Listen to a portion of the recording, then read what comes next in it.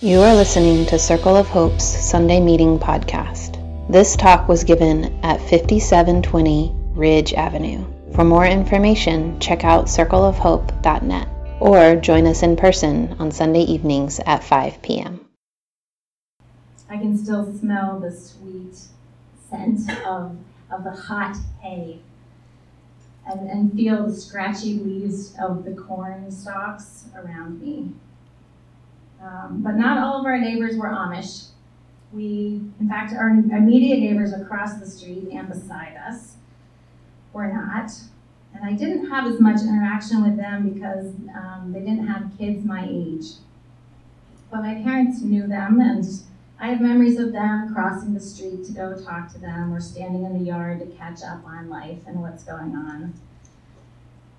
My daughter recently asked me why we live in Philadelphia. Why didn't I stay in Lancaster? Because to her, Lancaster is this magical place where wonderful things happen. When your grandparents organize life around you coming to visit, it does feel pretty magical. But I ended up in Philadelphia because of school. And after school, I got a job at my internship. And I found a place to live with fellow recent graduates. So I just kept staying for many reasons. But a big one was my connection with Circle of Hope.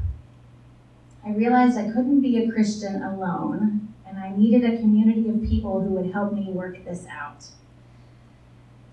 I wanted to work it out in the city.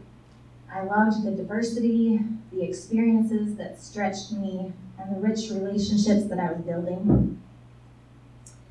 And I found a lot of hope here as I connected with people who were doing the work of loving people around them and using their gifts and their skills and training to serve God. But at first, the city was a hard place for me to be. Remember, I was used to cornfields and willow trees.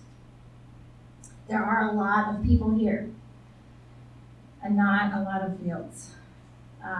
You can't live here and not bump up against or get stuck in all kinds of systemic problems. You can't really live here and not see and feel the disparity and division. This city is changing and growing all the time, and growth creates opportunities as well as challenges. And that's actually part of the reason that Circle of Hope is here in Philadelphia. And if you go back 22 years ago, I think it was, Circle of Hope was planted here with the intention to be in an area of the country that's growing. As a region grows, so does its need for the body of Christ. Yes. There are nearly 56 million people that live in the Northeast. That means there's about 345 people per square mile. So there are a lot of people here. And our vision as a church is to be both big and small. We want to make a big impact where we are, but be small enough to deliver the gospel personally, face to face, in the slow, patient work of relationships. So we have 5 congregations all across Philadelphia and South Jersey, and we meet in cells in neighborhoods throughout the week, in people's homes, where we build relationships with each other and encourage one another in our life of faith. And we're committed to figuring out how to follow Jesus in our context. If we were going to be in a highly populated, fractured region, we can't help but see that what we do affects other people. We keep working out ways to practically love and keep generating a new expression of the church as a community that resists and restores with those moved by the Holy Spirit. We do this by following Jesus. That's what I want to talk about, how we follow Jesus in our context, in our neighborhoods.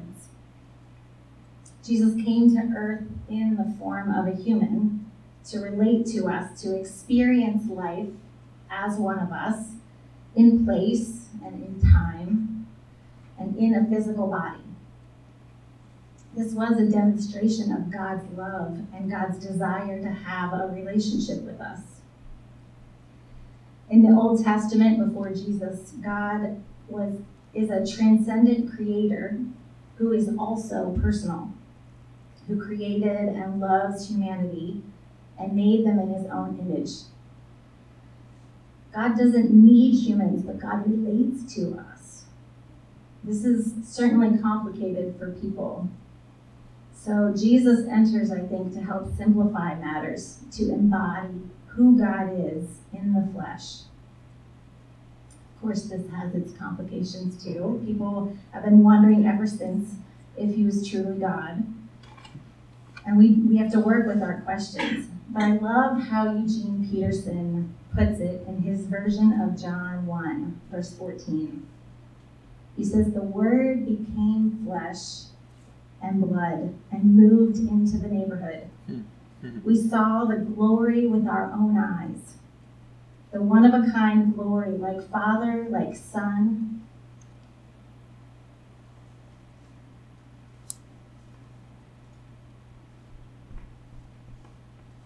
Sorry, I lost my page. I'm going to start over because it's so good. I want you to hear it all together.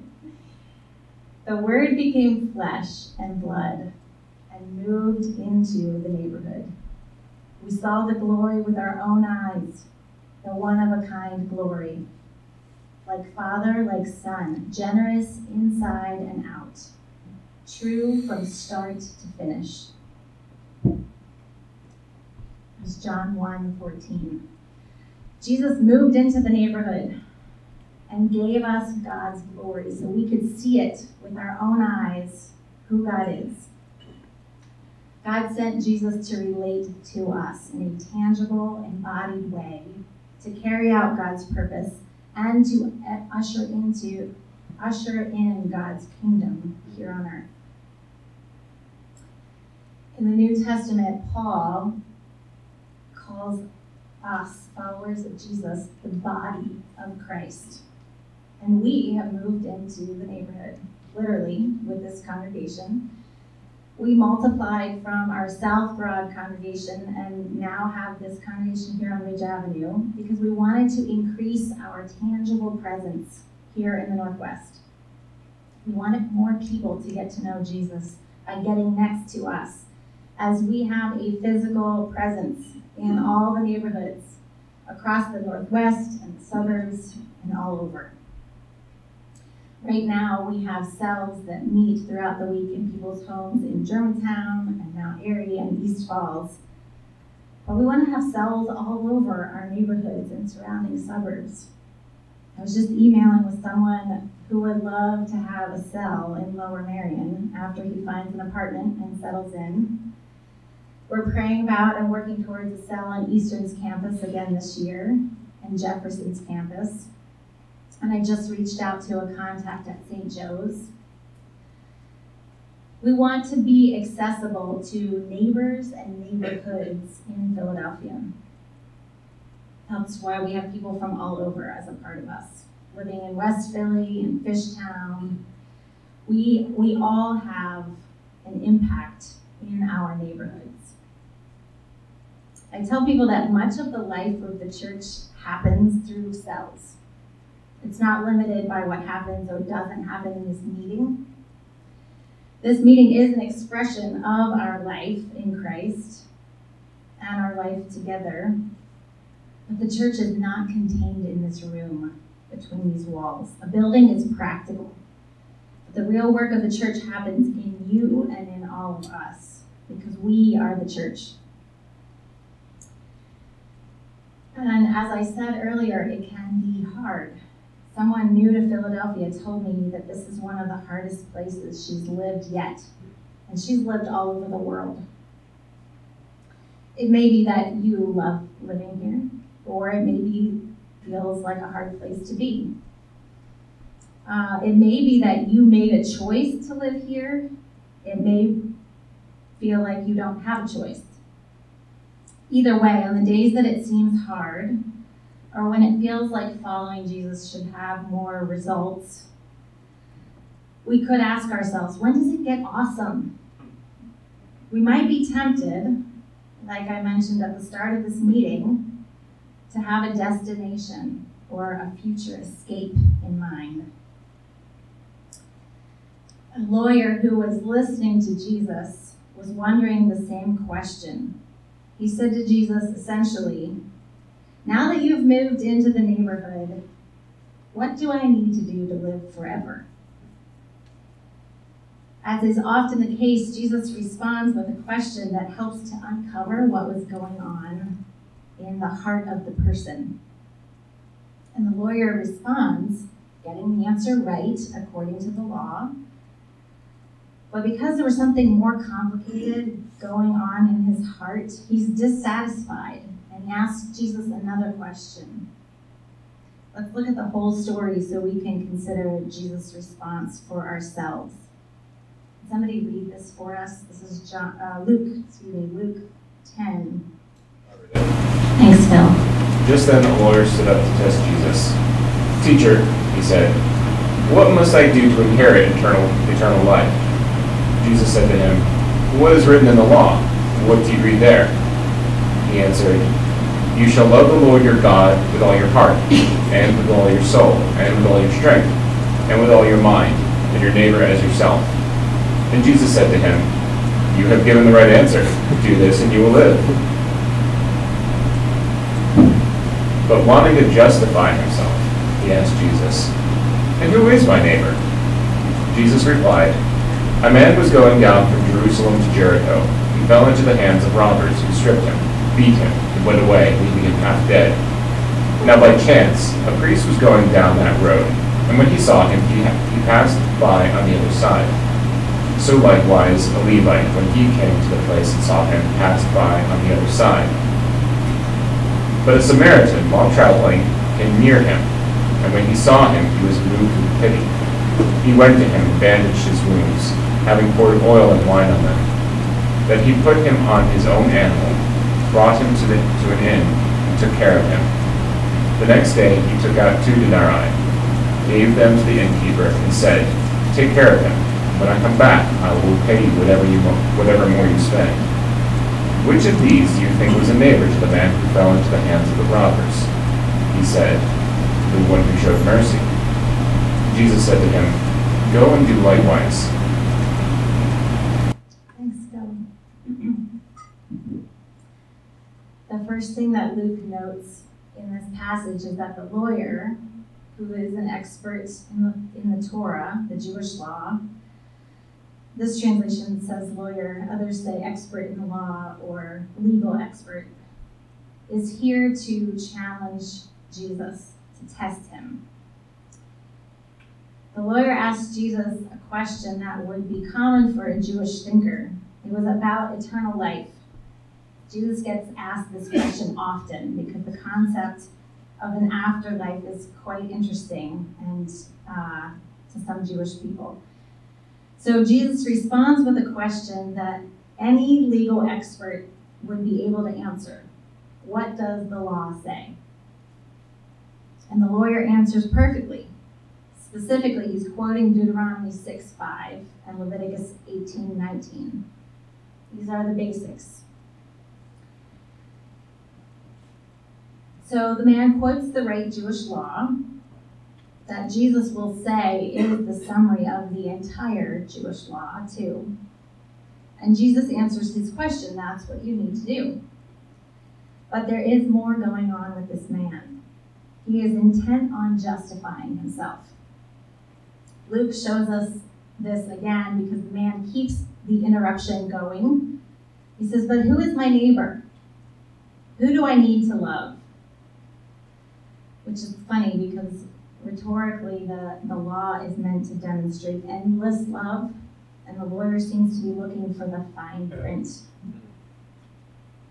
Also, like he wants a more clearly defined rule to follow so he can live within it and justify himself and earn this eternal life that he's looking for. So Jesus tells a story, and it begins a little cryptically. He begins with a man. On purpose, he doesn't identify his class, his ethnicity, where he comes from. And he's going downhill from Jerusalem to Jericho, and he's attacked. It's a treacherous downhill road, descending like 3,000 plus feet. And other travelers see this man suffering, and they pass him by. It's hard to know why the Levite and the priest overlook him. You can see them passing by on the side of that painting. One guess is that the man who is half beaten would be considered unclean and therefore untouchable. It would be ritually impure for them to touch a dead man. But one commentator says that that's a really flimsy excuse.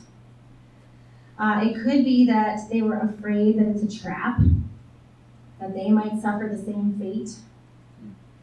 One viewpoint is that they ignore the man because they only relate to people that are in their family. In that culture and time, power and authority come through their lineage. So they're used to being evaluated because of whom they're related to, not what they're doing. But for whatever reason, they pass by, uncompelled to stop and respond to the man. And then the Samaritan shows up. Luke's readers know that there is major animosity between the Jews and the Samaritans. There are centuries of opposition and hostility between them.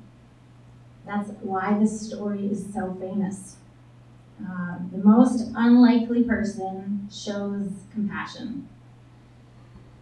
The person most justified to ignore this man's suffering went out of his way to respond and to get involved.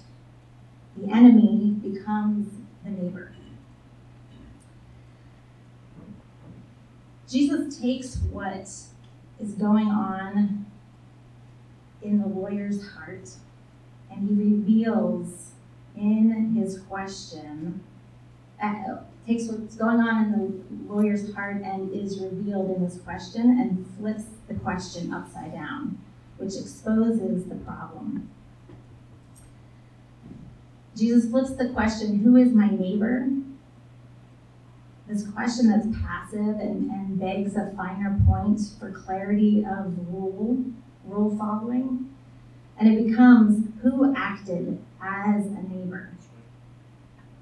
The man knows the answer, and Jesus tells him to go and do likewise. So Jesus' point isn't who is a neighbor. He's saying everyone is your neighbor. But he's pointing out two things. I think he's refocusing the man on things that are happening around him, not on things that are happening in the future. Remember, his question was originally about how he gets eternal life. Following Jesus, then, isn't about what is to come in eternity only. It's about bringing eternity here. It's about being present and not always distracted by even a hopeful future. We have something to do now. We reveal the kingdom of God now in the way that we live and we relate, in the way we spread love and live as people called to reconciliation. And through his story, Jesus reveals that the question to be asking is, how do I act like a neighbor?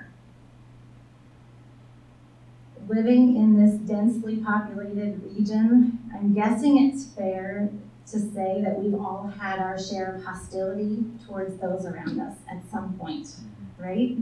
Yeah. Some people are willing to acknowledge it with me.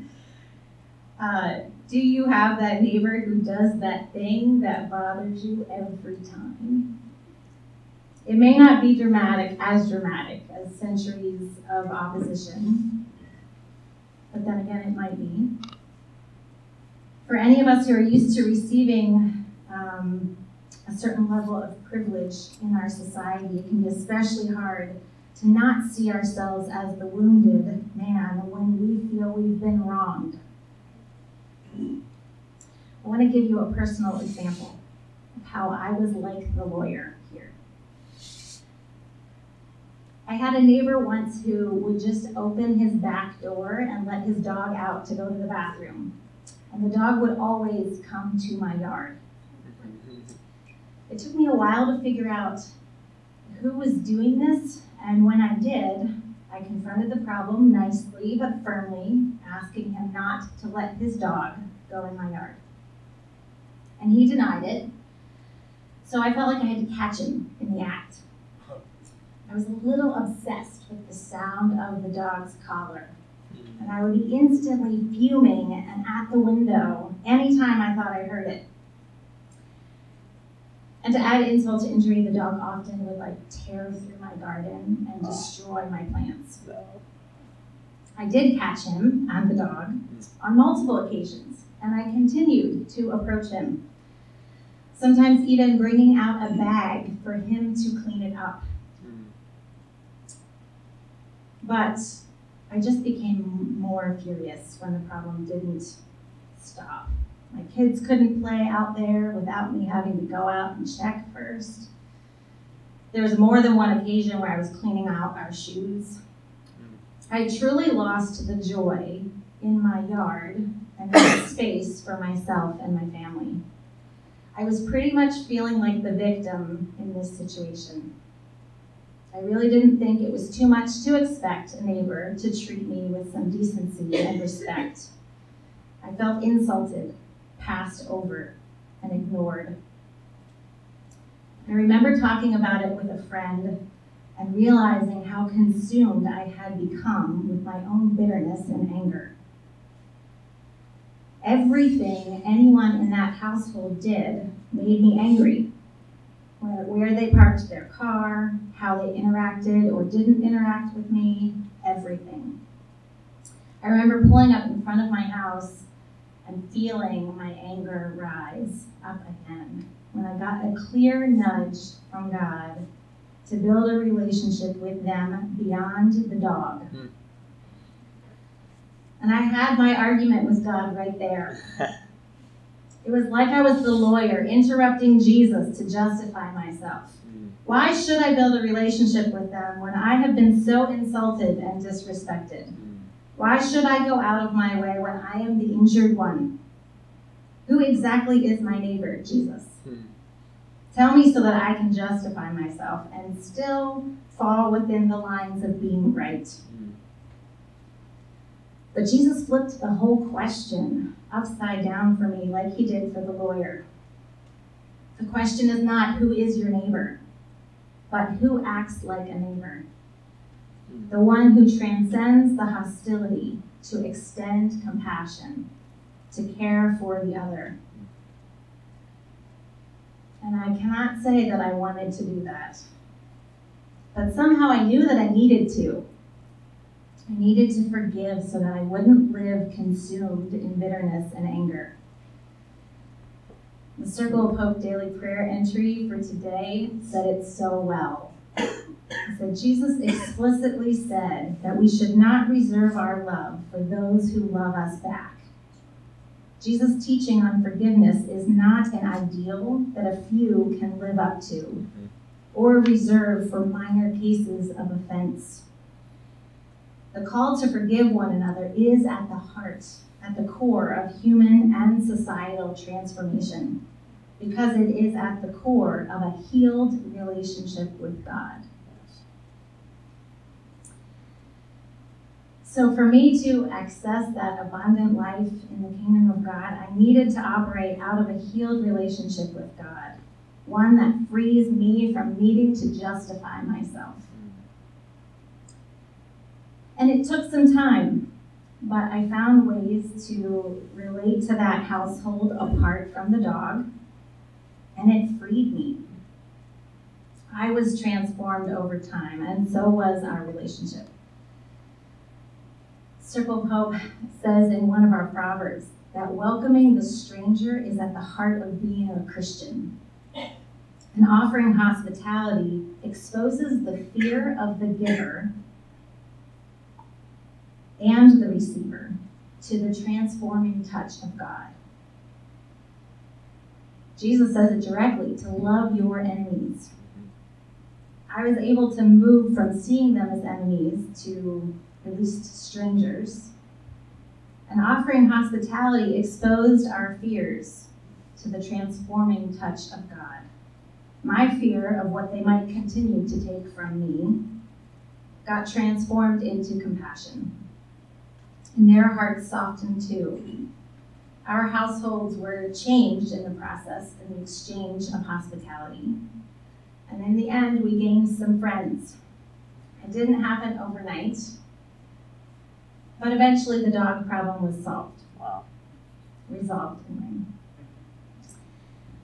Jesus has a way of exposing our hearts and getting to the deep places in us that need to be transformed. Learning to be a neighbor in the way that Jesus teaches us isn't just about seeing everyone on our block or our commute as a neighbor in need of compassion. This Good Samaritan story is a story about how grand God's love is for us and how it extends through us to overcome hostility and transform relationships where real barriers exist. Jesus is responding in a way that exposes the heart of our questions and gets into the things we struggle with in our neighborhoods so that we are all transformed. We can relate to others out of the reconciliation that Christ achieved for us with God. That is the basis for removing barriers of hostility between people. But it can be a long process. We need endurance and patience and the humility to forgive and be forgiven. We need to build relationships based in Christ and to overcome wounds of prejudice and mistrust, systemic racism. It takes a commitment to relationships, and that means overcoming accumulated barriers, making persistent efforts, getting beyond what are inevitable conflicts. And that takes intentionality. It doesn't just happen on its own. We need to keep working it out with God. Justice grows best in a field of mutual repentance and forgiveness. And that's the work that we need to trust Jesus to do in and through us. So be the church wherever you are. You and your cell are the churches in your neighborhood. You bring love to your neighbors, and we get transformed in the process.